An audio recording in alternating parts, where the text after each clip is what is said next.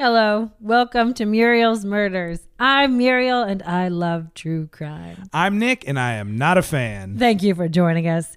Each week I force Nick to listen to me tell him a story of a true crime.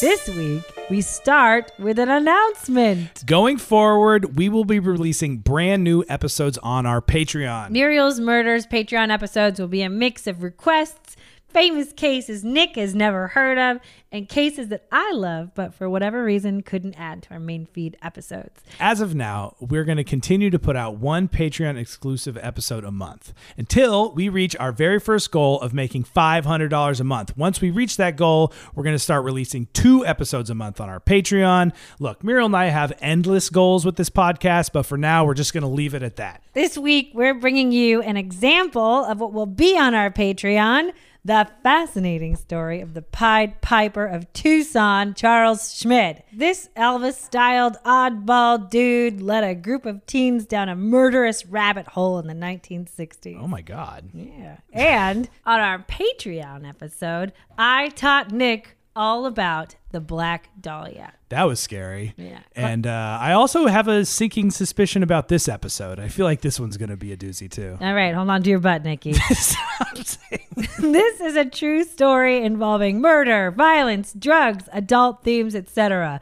So, if any listeners are like Nick and they don't want to hear about those kind of things, please consider listening to a different podcast. Plus, we'll probably end up using some swear words and joking around, so also please keep that in mind. All right, Nikki, are you ready to hear this story? No! Okay, let's get started.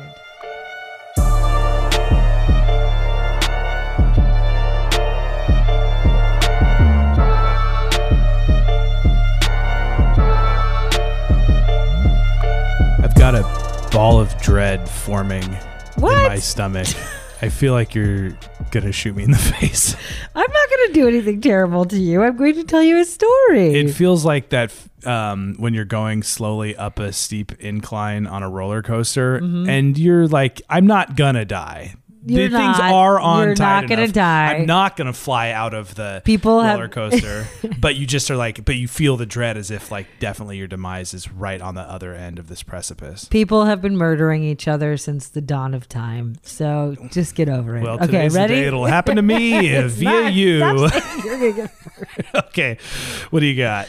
All right. Picture Tucson, Arizona in the early to mid 1960s, like Ooh. 1960 to 1965. And, you know, remember, the 60s are really exciting. So I just feel like it's worth saying, you know, nationally in the US, this was a crazy time for everybody. We started the decade with Eisenhower and Nixon in the White House. And then we gained JFK and lost him in 1963.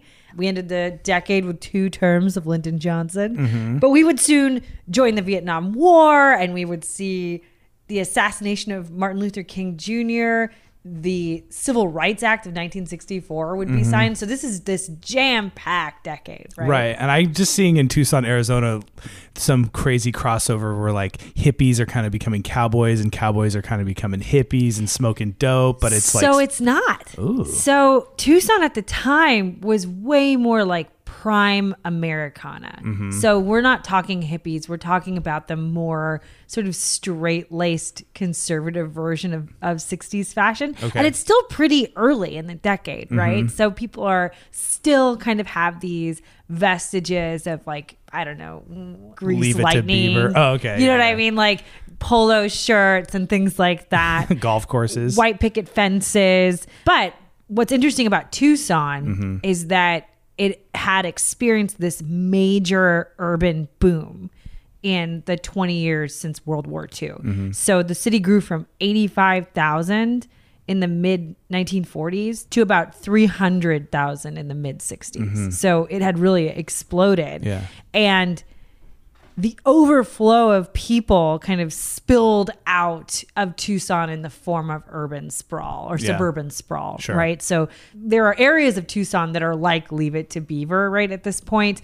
But as the city grew bigger and accommodated more and more people, the expansion outward was, more wild, right? Of course it's going to be. And it kind of spread out into suburban sprawl and also just strip malls and different things. And then the city would kind of taper out into just straight up desert and cactuses.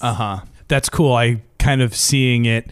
You know how, okay, this is what I'm thinking. In the Southwest, when you see like one of those cliffs or one of those amazing rock formations and there's like all the layers. Yeah. As you could see it get built up and it's like stripy or whatever. Yeah. I'm imagining that, but an aerial view of like the city and then it just slowly like tapers out into wildness. Yeah, You know what I'm I saying? like the that. rings of a tree trunk. Yeah. Very cool. visual.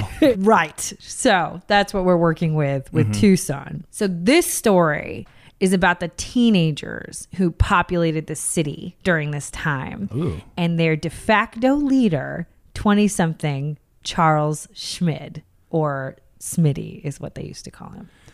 That Smitty is a very funny, like kind of like cool sounding name to go from the very uncool sounding name Schmid. I know.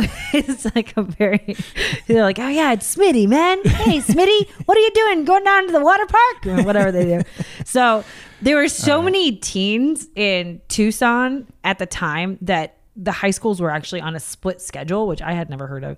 So students would go to school either from 6 a.m. to noon or noon to 6 p.m. because there weren't enough spaces to accommodate all the kids during one normal day. Wow. And I guess these are the boomers. Yeah. These who are now the boomers. So like a huge generation of kids, Interesting. Massive. Cool. And on top of that, because it's Arizona, you have this massive influx of retirees coming in for the weather. Yeah. And that also meant that they clogged the part-time job market. So, this massive group of teens who on a split schedule for high school and bored and wanting something to do and in the middle of the desert are also now not able to get part-time jobs. Right, because the guy that tears a stub at the movie theater is a retiree who just needs a part-time job to make ends meet or have a little something to do or whatever. Right, and a lot of these things kind of add to this sort of powder keg culture of the teenagers in this town because it's still like a small town in so many ways, even though it has this big population. And there's just not a lot to do. The infrastructure is not built up to have it be like, yes, there's all these after school curriculars. It's like there's one roller rink. Right. Well, and there's basically like not even enough school to accommodate the kids, right? So it's not like there's all these after school programs or whatever, So basically got a bunch of bored teenagers looking around be like, well, I guess trouble is our only option. Yeah. So central to the teen life was this place called the Speedway Boulevard. It's a big cruising boulevard in Tucson that's just lined with burger shacks and bowling alleys and dance clubs and bars. And teenagers could get into clubs with these fake IDs. So they would always check IDs, but it was literally like right off of campus. You could buy a $2.50 fake ID anywhere. Yeah. So that was super easy. And as long as they didn't drink, young girls could go to bars without any ID at all. They could go and listen to music and dance and hang out. And in this era sounds trouble. Yeah, it sounds a lot of trouble. In this era of Tucson, around 50 teen runaways were reported every month to the Tucson Police Department. So there was a massive amount of teen runaways also. Yeah. So one of the things these kids used to do is they would hold these big parties way out in the desert called boondockers. And like I said, like Tucson's a little behind the hippie trend and a little more in the mainstream conservative sort of realm of 60s fashion. So like if you look at 60s fashion, you can kind of picture go-go dresses, what those look like, the sort of like A-line dresses. Sometimes they're short. I've watched Austin Powers. Right. I know. That's my main touchstone for all this stuff. So based on the pictures that I've seen from Tucson at the time and from people who knew Charles Schmid, there would be dresses like that, but they'd be in colors like navy blue and, more conservative so colors. The teenagers themselves are starting to flirt with like hippie, sort of cool, whatever, cutting edge youth culture, but they're still got a old school Tucson bent to it. Right. It's still this sort of classic, more conservative Americana town, but there's these kind of outliers. And you also have guys wearing polo shirts and jeans and button downs and cardigans, right? They're not fully in this wild times, hippie movement quite yet. Yeah, they're still preppy a little bit. So these boondockers parties are like this. We're talking maybe 70 to 100 teenagers out in the middle of the desert in the night, basically tailgating and drinking tons of alcohol. And the girls are like teenage girls with these big beehive hairdos and these dresses, and the guys are in, white polos and Levi's. Elvis is really hot, in this like era, right? So people are more Elvis than Beatles, you know what I mean? Yeah. And out of all of this chaos in the desert, out comes the cock of the walk, Smitty, right? He's older. He's in his mid-20s, and most of the people we're talking about here are like 15, 16, maybe 17. So he's an older dude. He's more mature. He drives a really nice car, and he has tons of cash to throw around. His parents have him set up with a $300 a month allowance that he pretends to get from selling drugs, which was not true. Man. And by the way, $300 a month is the equivalent of over $2,700 just in spending money in today's dollars. Damn. So that's a lot in a small town. Yeah, for sure. That'd be a lot now in LA. I know. He's like balling. That'd be sick. I want this guy's parents. Well, I don't know. We'll see how you might turn out. Right. So Smitty would dye his hair jet black, just like his idol Elvis Presley. And given Elvis's relationship with 14-year-old Priscilla, the two shared their hair color and their preference for the company of young teens. Of children? Okay, great. So naturally standing about 5'3", Smitty would stuff his boots with 3 inches worth of smashed tin cans and rags. So he could get some height.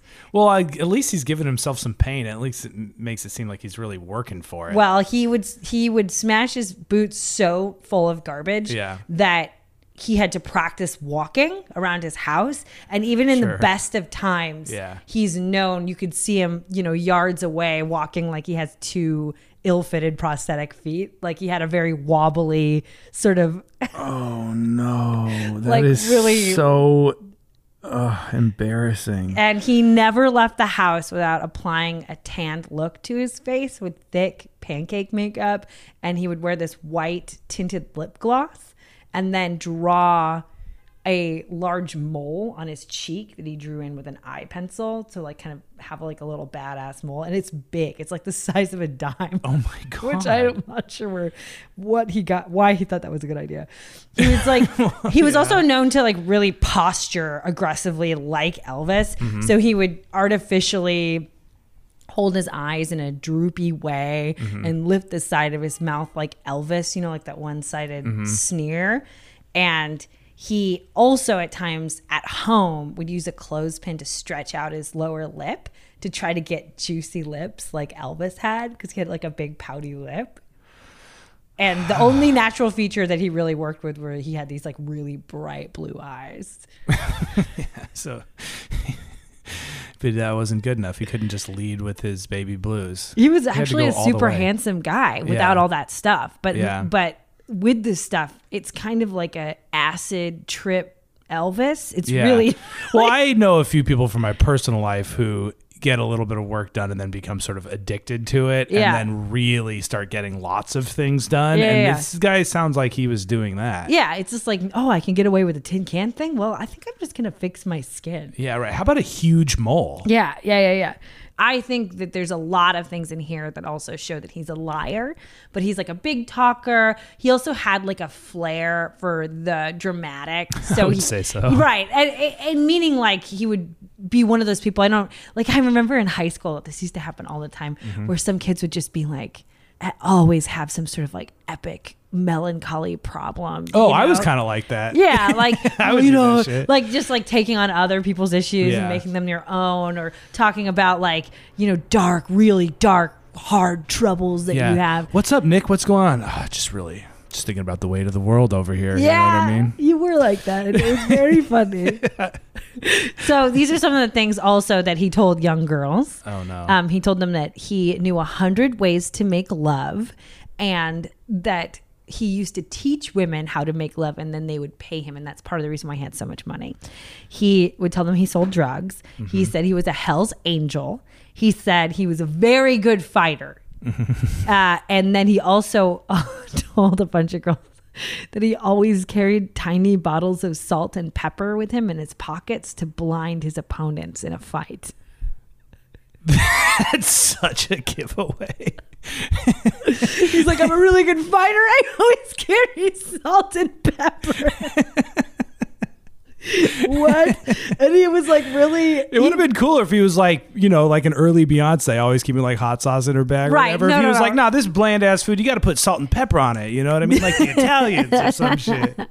No, he was also he was not good at school at all. Yeah. But he was really verbose. So he would say a lot of things that are basically word salad, but but he's older. Yeah. And he had memorized a lot of like $1 million words or whatever. Yeah. So one of his favorite sayings, this is a quote, his favorite saying was, I can manifest my neurotical emotions, emancipate an epicureal instinct, and elaborate on my heterosexual tendencies. Meaning, I think that he's saying like, Yeah. I'm like really cool and hella like into doing it Yeah. with girls. Well, elaborating on your heterosexual tendencies to me sounds like being different than heterosexual. It's a very, I don't think he knows what No, he he's clearly saying, doesn't know but that's anything. like one of his sayings. Yeah. And So you'd say that a lot? yeah, like that's what he would just like say to people to kind of buzz them. You know, he had to be like, impressive. Yeah, to be impressive. On a way darker note, he was known as really polite. Uh-huh. And he was, even at school, when he was bad at school, he was known as presenting as intelligent, polite, well-spoken. To And the he- adults. To the adults who would talk about him later. Yeah. And to kids, if there was a girl who got sick and like had to stay home from school and he heard about it, because he basically ran with this massive teenage entourage, right? He would send her flowers. You know, he was this guy who was really well-mannered outwardly, but he had some basically like psychopathic tendencies. Yeah. So one of his friends later told the press that when they were all sitting around at his house one time, he tied a rope to the end of the tail of his pet cat and swung it around and beat it to death against a wall Oh, in front of people? in front of a crowd of people. And then everybody kind of freaked out. And then he stared at them and he says, you feel compassion.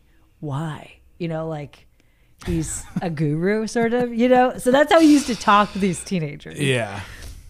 And in a lot of ways, he was this sort of theatrical folk hero to Yeah. the teens. Like he's weird, but probably one of the only interesting things happening in town. And while he didn't really have any friends his own age, he was just super revered and well liked among this massive younger teenager population. Do you have any information on what he acted like when he was a teenager? Yeah, a little bit. Okay. Not a lot, though. So, in terms of his early life, he was born on July 8th, 1942. Uh-oh. And he That's was. my mom's birthday. Oh, really? Not 1942. I was but- going to say, not 1942.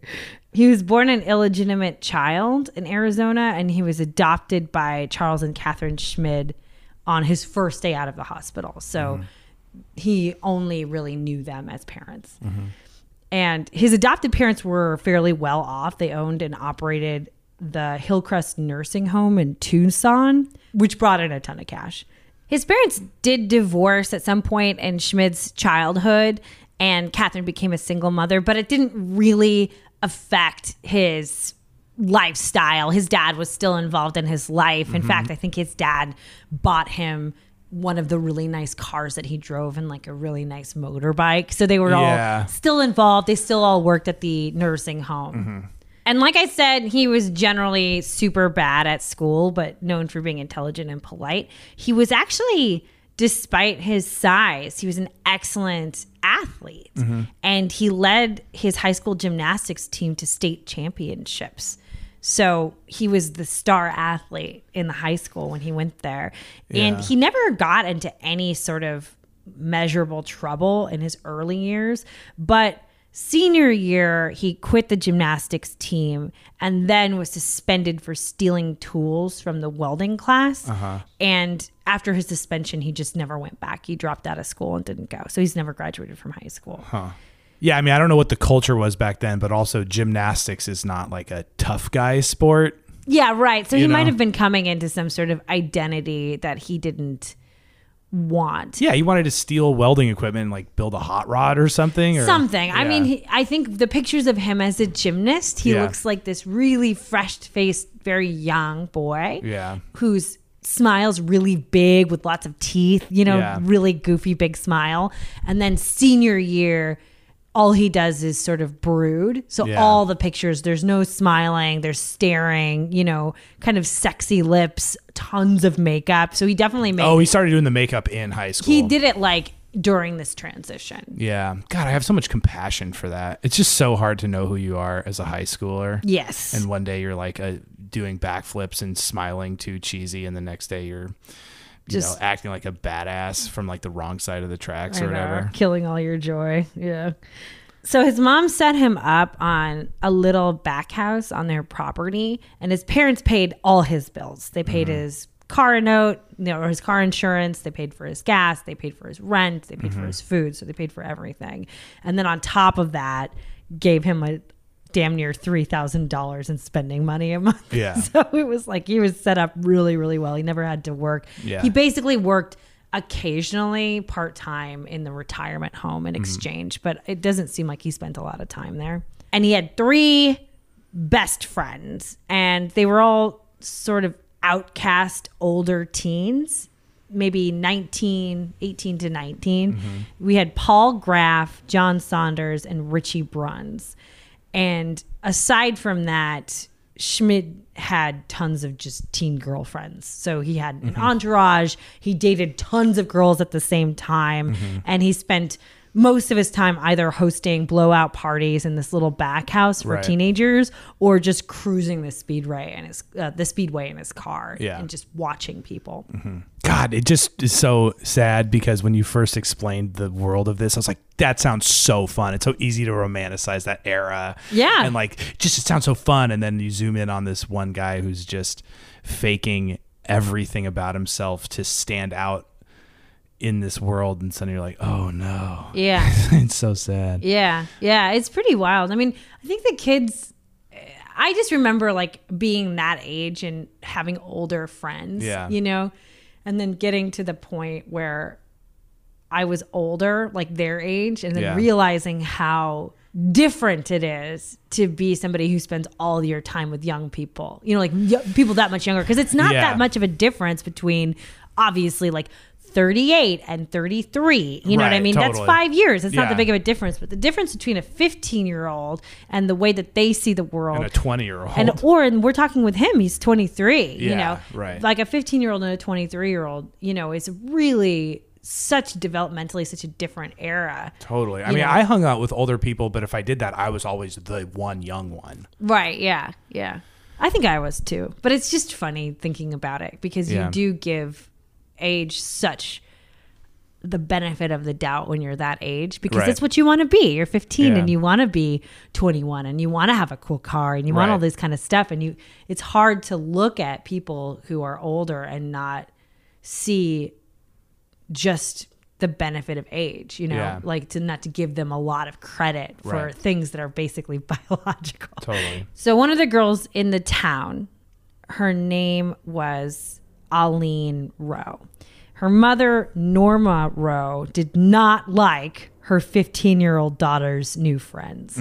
So one of those friends was their neighbor, a neighbor girl who was 19 years old, named Mary French.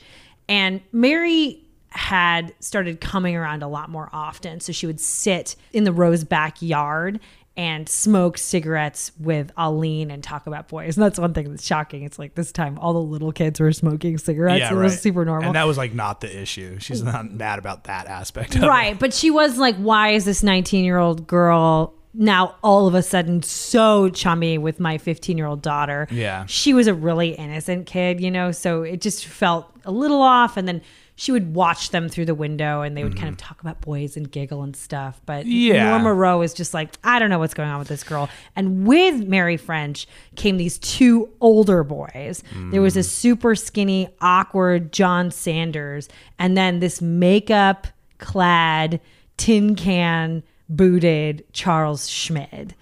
And she had a bad feeling about both boys, but particularly Charles Schmid. She recalled later how Schmid had come to her house looking for Aline at some point. And when she told him she wasn't home, he stared her down in this really psychotic way. Right. And I'll tie your cat to the end of a rope and smash it. Right. Like this weird beat where he's just staring at her wearing these tin cans and just being a total weirdo, you know? I can't help but just see the face from Saw, whatever that is, Jigsaw. I can show you his face. I definitely want to see it. Also, what's the girl's name? Alleen? Yeah, it's Alleen. That's kind of a pretty name. I thought so too. Okay, let me show you his picture. So, Oh, wow. That's his picture. Yeah. What do you see? Well, what's the prosthetic thing on his nose? When he was finally arrested, Mm-hmm. he had been wearing this plaster cast on his nose because he said he got into a fight, but Mm-hmm. it didn't make any sense. Yeah, I mean, I don't know where this story is going. He looks crazy. So that's true. I don't know what else to say. I mean, he does kind of look tough, to be honest. Like the mole thing and everything that you're saying seems so put on that it almost seems like real scars in a way. Yeah, You know? he has that look. And then this is the picture of him as a gymnast. Oh, he's so cute. He has like the Eddie Munster Yeah. kind of hairdo. Yeah, he really does look like that, huh? Yeah, really fresh faced. I mean, later on, when he was older in these pictures with the mole, Yeah. you see this guy. He's kind of got a pug nose.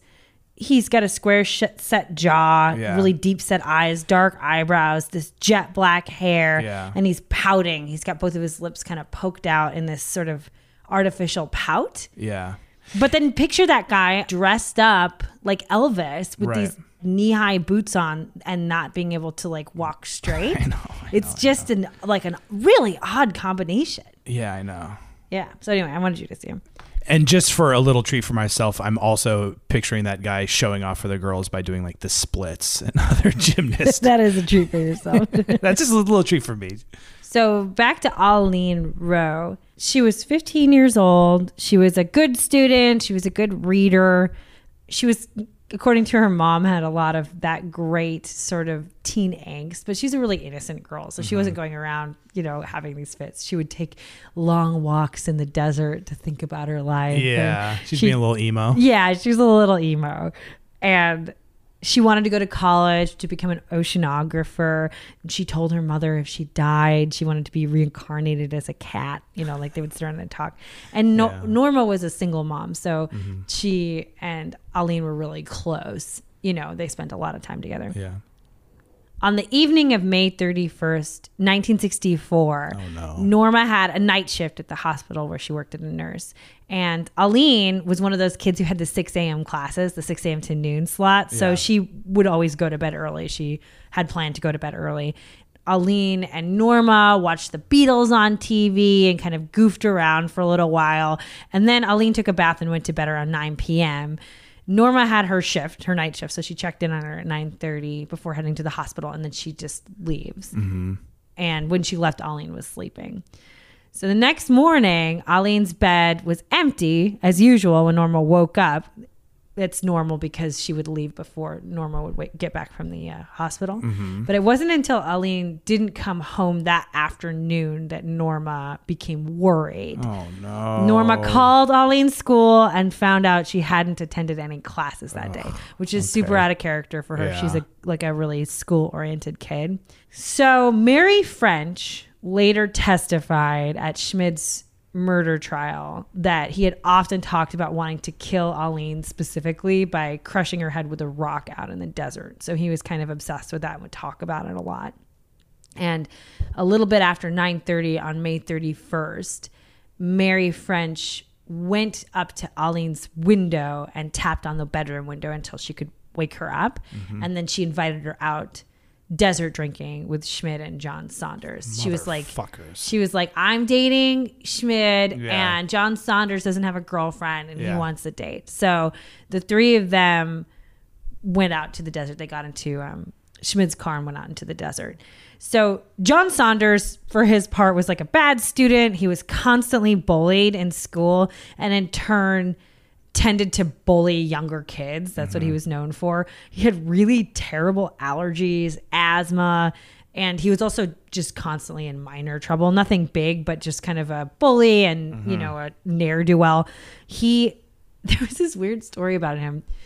When he was a baby, he had really bad allergies. So he had these itchy hives. And when he was a baby, he would scratch himself and he'd get these terrible scabs. So his parents used to tie his arms and legs to the bars of his crib when they put him down to go to sleep until he would stop scratching himself. But then after that, it was this weird thing where he couldn't go to sleep unless he was tied up. He got used to it. So it was that is like one of those things you hear about. Like there's this generation of people that produced all the serial killers. And then it's like you go and like, oh, how did they raise the kids? It's like, well, we yelled at him a lot and then tied him to the crib. And you're like, Jesus Christ.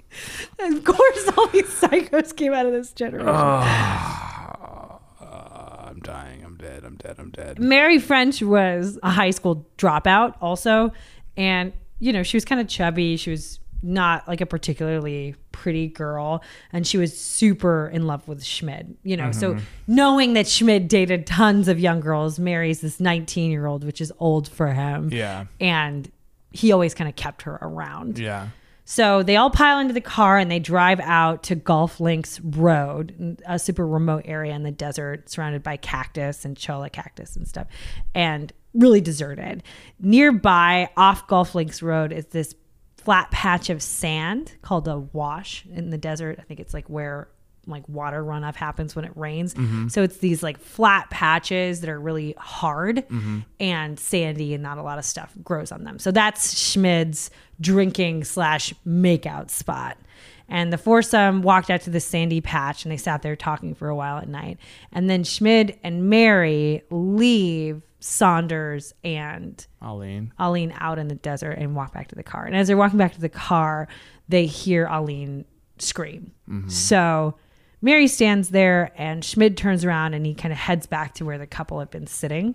And Mary, for her part, walks back to the car. She gets in the front seat and she turns on the radio and she doesn't move. And a while later, Saunders comes back up to the car to tell Mary that Schmid wanted her. And Mary just straight up refuses to go back to the sand patch. She already knows. She knows. And a while later, Schmid comes back to the car all jacked up and he grabs Mary and he says, "We killed her. I love you so much." And the three of them walk back to the sand patch and Mary sees Aline's body lying. She's lying on her back. She's covered in blood. And they sit there and take turns digging into the super hard ground until they were able to kind of dig out a shallow grave. And that's where they buried Aline's body. And no one would find her body for 3 years out in the desert. Those motherfuckers. Yeah. God damn it. So Tucson police did a little investigative work, but they were largely dismissive of Norma Rowe because they counted Aline Rowe as among the 50-something runaways they had every month in Tucson. She's 15. They see it all the time. And They're this is just actually dismissing these poor mothers. Well, I mean, this was really common. I think it was true with the Atlanta child killings, like around this time. Yeah. And in the couple decades before, it's just kids lived a really different life and they disappeared all the time. And now people are realizing like serial killers just had a heyday. There were a lot of abductions and murders at the time of kids because there was just nobody was tracking them. And people were just like, oh, they're runaways. Like that just became the label for kids disappearing. Damn.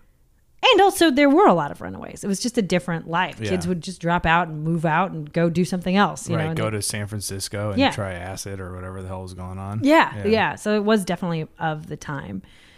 And Norma, for her part, immediately pointed police to Charles Schmid. Yeah. And police did bring him in for questioning, but they had to release him because he didn't admit anything and they didn't find anything to hold him, anything substantial.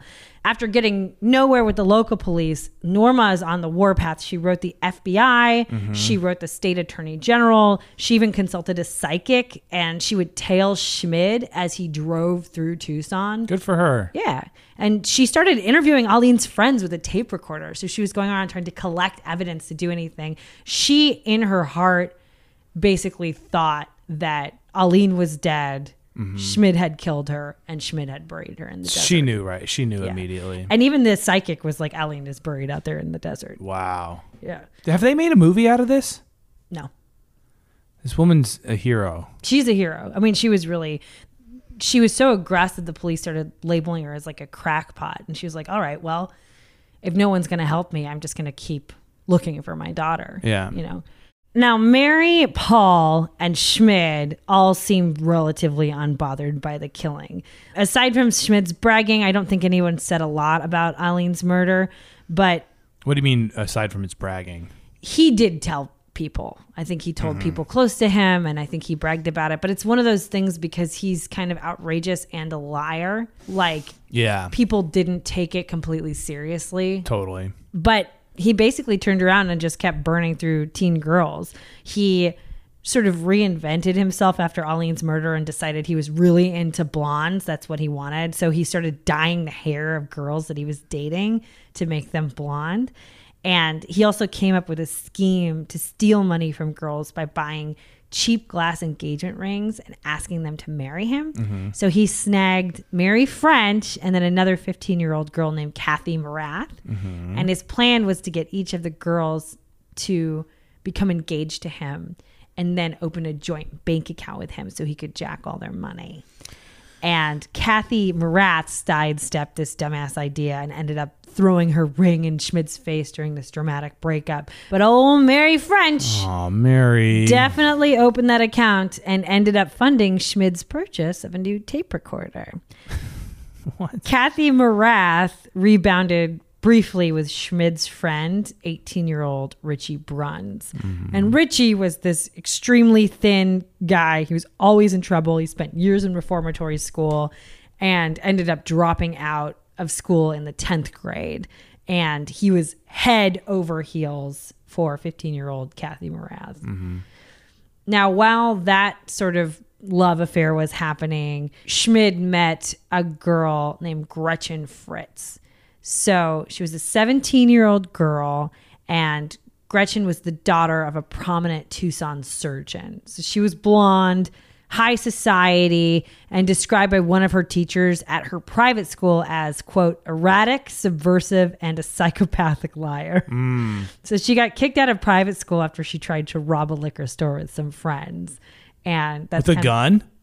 she was like assisting. I think they were unsuccessful. I think it was a very poorly. Okay. So she's not a good psychopath. No, she's just. I don't even know if she was a psychopath. Yeah. I'm sure, like back then in a private school in Tucson, anybody who was. I think she got in trouble for wearing a beatnik style dress to prom. She's a psychopathic liar. Right. Yeah, so okay. I don't know. I don't know what right, the truth that's was fair, in sure. that. Now, he met Gretchen in a solidly creepy way.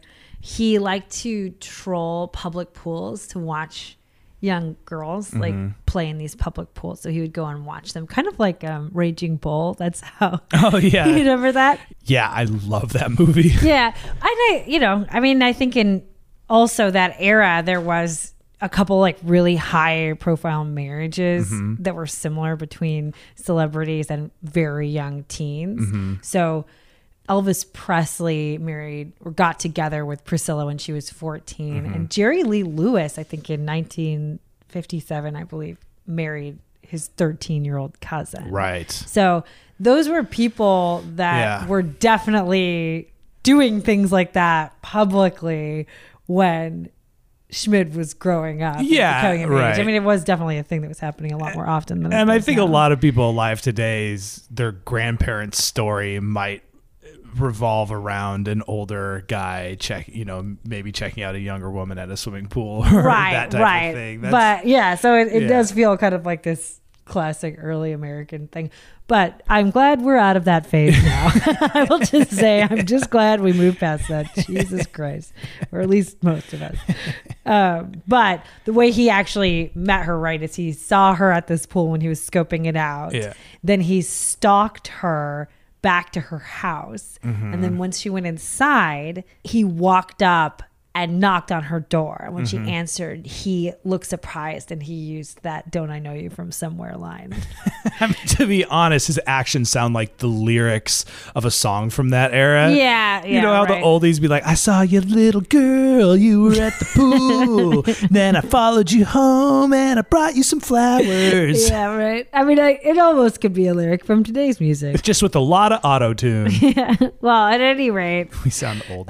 These two became boyfriend and girlfriend shortly after that. Schmid did not stop seeing other girls, but I think that she became his main girl, right?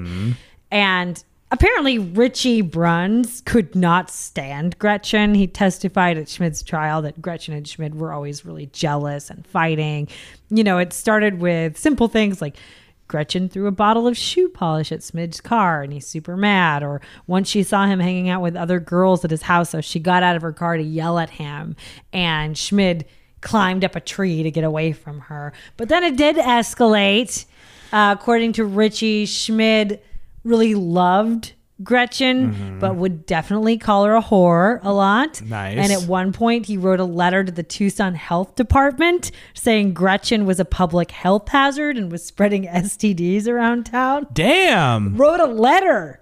That's old school, man. But he would also desperately try to impress her. Bruns said that Schmid's crazy ass shot holes in his car windows so he could tell Gretchen that gangsters had shot up his car.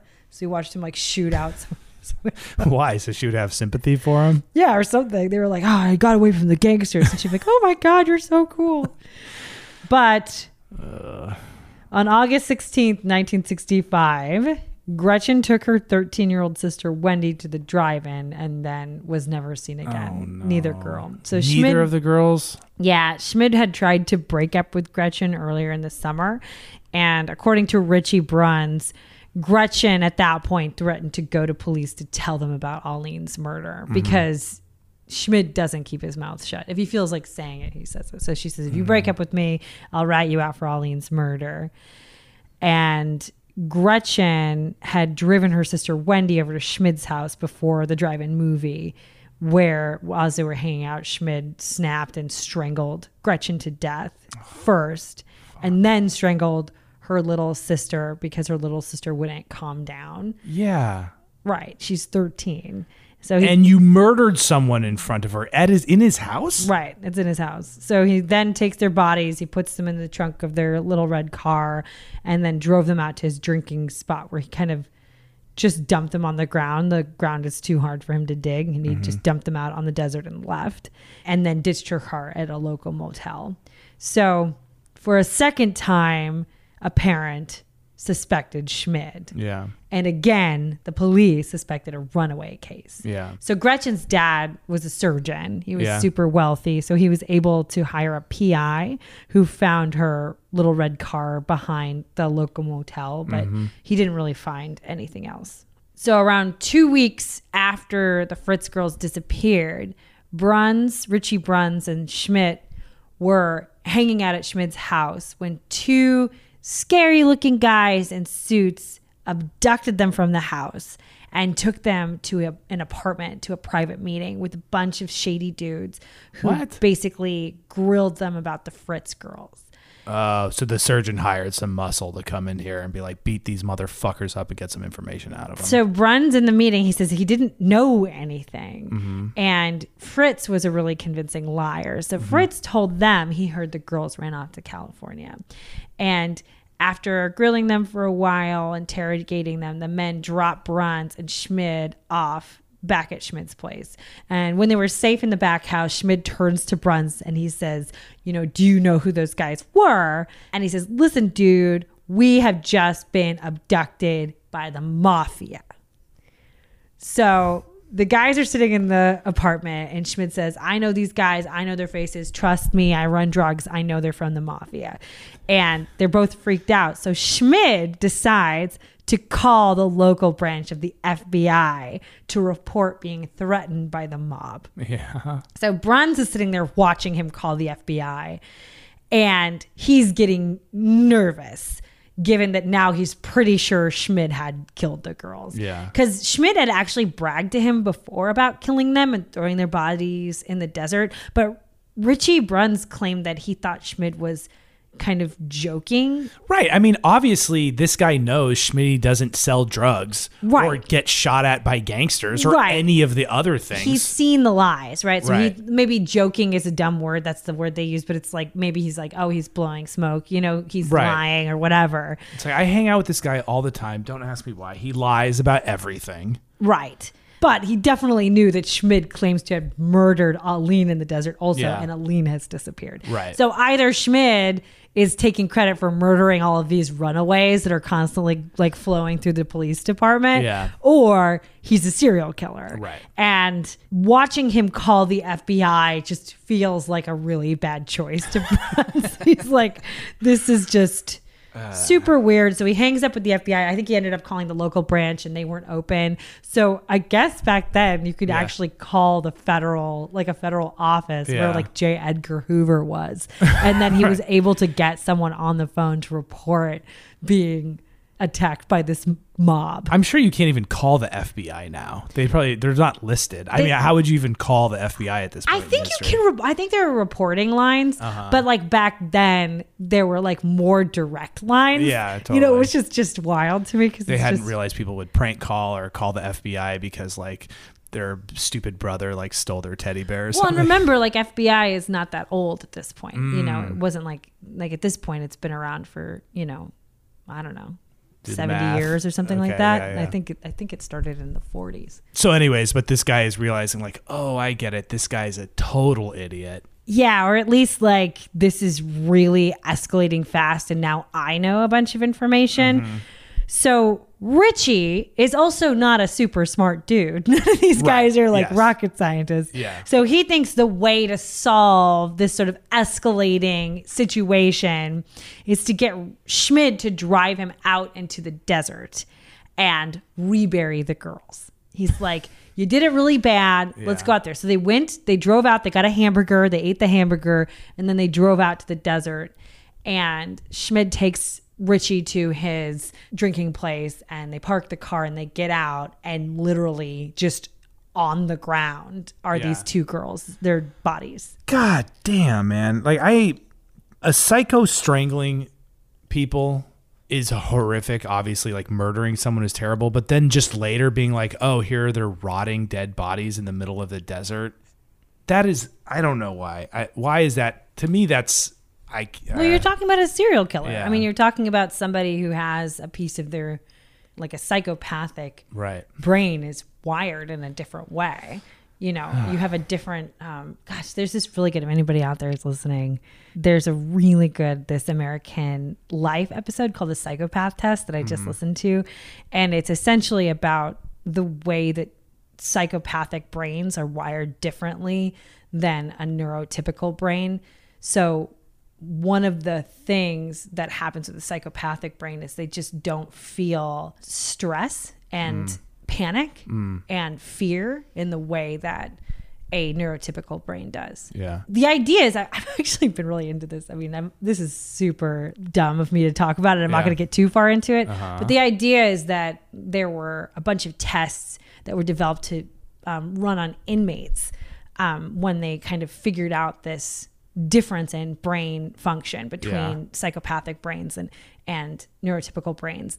And that test people still use today to determine whether or not someone would be a reoffender, because there's a higher rate of people with high scores on the psychopathic tests in the prison population than there are in the normal population. And the problematic thing about that is that as we learn more about the brain and about people, we realize that there is a big difference between the function of the brain, but there's a lot depends on the nurture of the brain. So just because you have that brain does not mean that you will be a violent offender. Right. But there are things that can happen to you that will exacerbate, your ability to be a violent offender. Yeah. And then there's lots of things that cropped up that are problematic about these tests they give inmates because of, it's a really interesting debate. Right? Yeah, right. But anyway, the idea is what you're talking about more than likely is someone who just doesn't actually physically have the ability to get scared or worried or freaked out about bodies in a desert. Like it's a nothing thing. They just don't have those feelings. Right, but they do have the feelings to inflict the pain and kill someone. I think some of it, we don't know. I'm just speculating, right. Some of the people talk about how he's just interested in killing. It's a thrill killing. It's an interesting thing to do. Yeah. It's something that it feels compelled to do. I mean, it's just interesting to talk about the difference between Richie Bruns and Schmid in the desert, where Richie Bruns is having like a meltdown. Right. And Schmid is like, I don't know, I left them out in the desert. Yeah, totally. So they take the shovel out and they try to dig a grave, but the ground is just too hard and they give up. They don't think it's worth it. So they each take the legs of the girls and they drag them way far out in the desert and they leave them out. They try to kind of be like, okay, well, we'll clear out the drinking spot so people don't see it's that obvious. And then they leave them out in the desert. Yeah. So according to Richie, Schmid told him that the day after they moved the bodies, when Schmid was alone in his house, the mob actually stopped by the house again and kidnapped him and took him to California. Schmid said the mob forced him to flyer for the girls in California and I guess forced him to pretend to be an FBI agent. He was detained in San Diego and he has a record of detention for impersonating an FBI officer, but he was kind of held and then quickly released and then returned back to his house. We don't know whether or not this was the mafia, but we do know that he, at the time he said, was in San Diego in trouble for impersonating an FBI officer. Yeah. And that he was removed from Arizona to California and then back to his house. Weird. And when he got back to his house, he is more freaked out. Right. He returned to Tucson and he smashed up his house. He destroyed his little back house. And then he was running around in his underwear at night screaming, God is going to punish me. And after that, he hastily married a 15-year-old girl that none of his friends had even met. Like they didn't know who she was. Weird. So he's kind of going through something, right? Right. Then we sort of are escalating to the undoing of this whole thing. So we're going to go back to Kathy Marath. Remember her? Mm-hmm.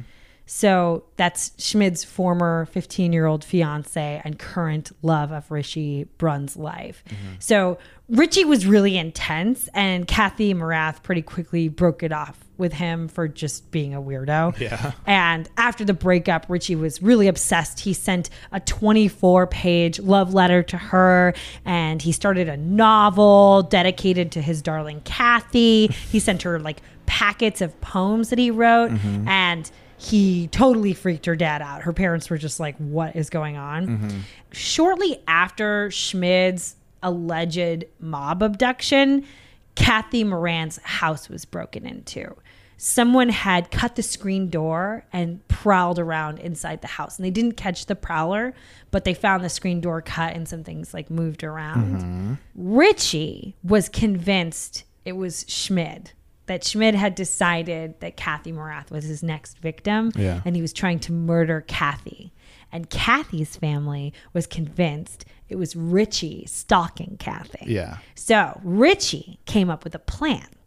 Instead of going to police to tell them about the 3 girls that Schmid had recently murdered, he was going to make a big production out of guarding Kathy's house and terrify her family. So Richie walked up and down Kathy's block from sunrise to sunset. Yeah. He stood in the alley behind her house and watched her house. He would jump in his car and tail her every time she left the house. And Kathy's parents didn't know what to do. They called police and the police grabbed Richie and they're like, hey man, you can't just loiter around Kathy's house. So Richie went home and got his dog and then proceeded to give his dog 8-9 hour walks in front of Kathy's house. So I'm walking my dog. Yeah, problem solved. Again, a few tweaks and this could be a romantic love song from the era. I know. Just being a lady is hard, you know? So finally, this is all during the summer. Finally, Richie's arrested in October for harassment. And because Richie still hadn't told anyone why he was terrorizing Kathy Morath, like they're not together. Yeah. Nobody knows why he's there. And he's just like obsessively stalking her. Yeah. And he's not explaining why. So at his sentencing, the judge was just kind of like, get out of town until you can act like a normal person. He didn't put him in jail. He just said, you need to leave town. Which I was like, what's such a weird solution? Go do this to someone elsewhere. Yeah, just get out of here. Get your head straight. You're a poor guy. You're in love. You know, come back when you can act like a normal person. So Richie Burns takes off to Ohio to stay with his grandparents. And one night, he's in the kitchen with his grandma, and he gets really drunk. And he tells his grandmother everything. Oh, no. And his grandmother looks him in the eye and is like, you're drunk and you're a liar. And it was something like that moment just kind of woke him up. And he snapped into focus and he was like saying this out loud. This is completely insane. And he called the police department and told them everything. Yeah, that's so interesting. Just... okay, Grandma, I'm drunk, but I'm going to be completely real. This is my honest truth. And at the end of it, Grandma's like, there's no possible way that's honest. Yeah. I get why that could totally rewire your brain. Yeah. He was just like, bow. And then he was like, okay, I got it. So he talked to the Tucson police. He convinced the police to put Kathy Morath in protective custody, which if you were Kathy and you didn't know what was going on, it's like, no, this guy is putting me in custody. Yeah, right. You know, that was pretty wild. And then he grabbed the cops and he led them to the bodies of the Fritz girls. So Aline's body still wouldn't be found until 1967, but they did find the 2 Fritz girls. Yeah. And John Saunders and Mary French had both fled, but were easily found and arrested. I think Mary was found in Texas and John was found in another part of the state. Yeah. And then police arrested Schmid in his yard. He was wearing a full face of makeup. He had his tin can stuffed boots on and that 5-month-old plaster cast on his nose. And they hauled him into the police station and booked him. John Saunders and Mary French both pled guilty. Mary got 5 years and Saunders got life. And at the trial, it came out that aside from the people directly involved, so we were talking John Saunders, Mary French, Richie Bruns, and then the Gretchen Fritz knew for sure. So those are like the 4 people who were involved. Yeah. There were also 6 other high schoolers who knew basically the full details of the case. Yeah. Those 6 definitely told other people. Yeah. So this collection, this entourage of people that hung out with Schmid and his friends, like all knew the story. And kids were coming forward being like, yeah, I mean, he did it. And I mean, we heard he killed Aline, but I mean, it's done now. So why would we do anything? We just, it's not like lives. He's going to keep doing that to other people. Right. What the fuck? I guess, I mean, to me, it just, the whole thing reeks of a time in which that type of horrible behavior was thought to be truly impossible or something. Like no one believes him. No one wants to believe that these girls are murdered.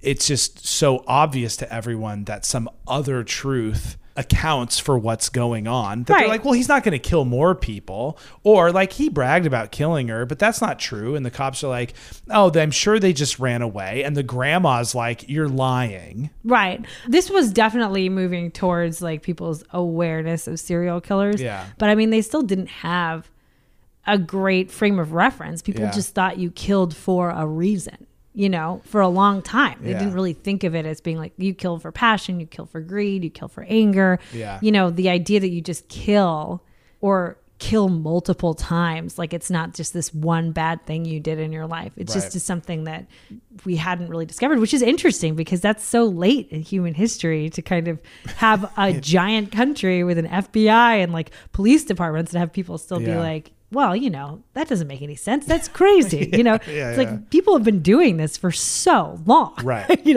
I don't know. The Black Dahlia is such an interesting case because people were just like, what? You're going to have to tell me that Black Dahlia case. I'm going to. Okay, cool. I will for sure. And you've never heard it, right? No. It's wild AF, and I will definitely tell you. I've listened to a lot of podcasts about that. They're very interesting. Okay, so Schmid was convicted of the murders of the Fritz girls and got the gas chamber. Mm-hmm. But at some point, Arizona, for a brief time, ended the death penalty in the state. So his sentence was commuted to 50 years. Mm-hmm. And when he was sentenced, his 15-year-old wife cried during the sentencing. It was the only noise was her sobbing in the court.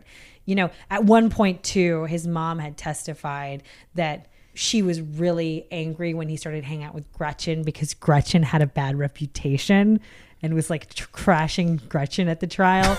And then talking about how like, she goes, I remember, when I first heard about Gretchen's disappearance, I told Charles that it was lucky he was home with me that night. Like trying to give him an alibi in court. So she really hung in there with this guy. The biggest drama was that right during the sentencing portion of the trial, Schmid came up to the bench before he was sentenced and called his trial a mockery of justice, and then demanded to be injected with truth serum so they could see that he was innocent. Was that a real thing at the time? Truth serum is a different name. It's like known as truth serum. Yes, it was a thing, but I mean, like, it doesn't work like that. And also, that's not like they have evidence. Yeah, right. Yeah, right. So I don't know what he's thinking. So Schmid was incarcerated in the Arizona State Prison until his death. In the early 1970s, Schmid started writing poetry and sending it to a professor, Richard Shelton, at the University of Arizona, who actually came out and said it was pretty good. I couldn't find any copies, but I just thought that was interesting. And then what Schmid, was he a professor of? Literature. Okay. They just he was like, I like to write poems. He's like, damn, these are good poems. Yeah. Schmid ended up escaping from prison twice, once for about 3 hours until he was found crammed in a small locker. Mm-hmm. And then the second time in 1972, he escaped with another triple homicide murderer, and he was captured about 3 days later in a train yard in Arizona wearing a blonde curly wig. Uh-huh. And that was kind of an interesting thing. I couldn't find very much about what happened, but apparently he took 4 people hostage and kept them hostage on a ranch for a little while and then tried to escape and ended up going back to prison. Yeah. So on March 10th, 1975, Schmid was stabbed 20 times by 3 inmates with homemade shivs. Mm-hmm. He lost his eye and died of a blood infection 10 days later at the age of 33. His mother was there at his deathbed and chose to have him buried in the prison cemetery to keep people from defacing his grave.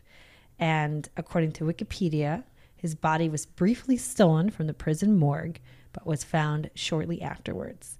I couldn't find anything about that anywhere else, so we'll just call that a soft Wikipedia fact. A soft Wikipedia fact. Yeah, maybe Father Fritz tried to pay someone to get the body. I feel like the father is the one that hired the quote-unquote mob, right? Yeah, I'm guessing, but nobody knows if it even existed.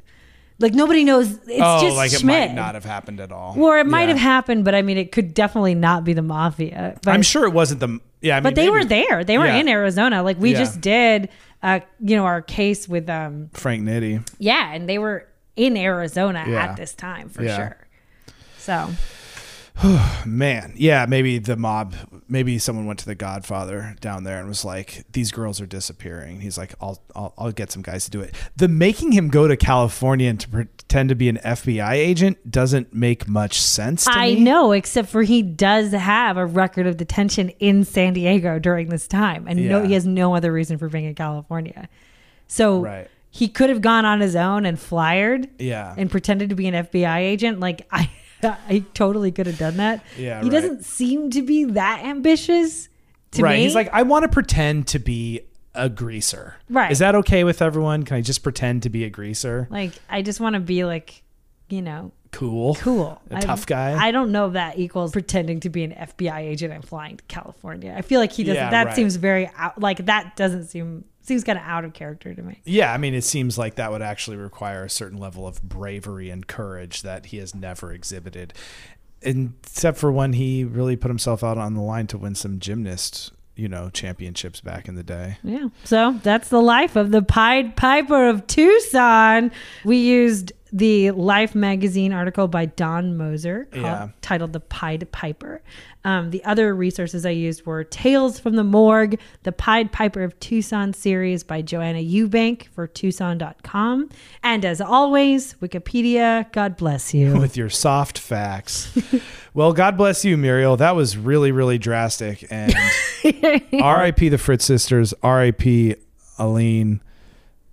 That's drastic as hell. I'm mad at you for telling me that story. Well, get ready because I think a lot of these Patreons are going to be really drastic. Oh, no.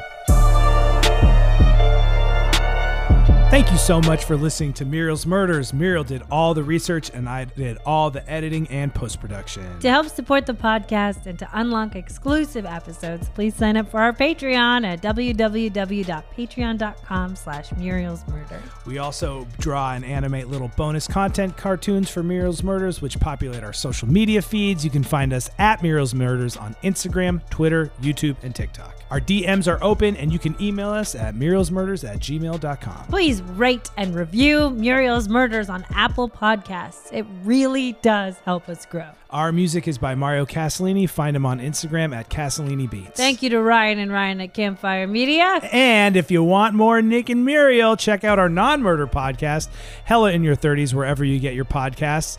On this last week's episode, Muriel and I took a quick, spontaneous vacation out to the beach and recorded our shenanigans, and it's a great episode. It sure is. Hope you all have a great week. See you next time. Bye.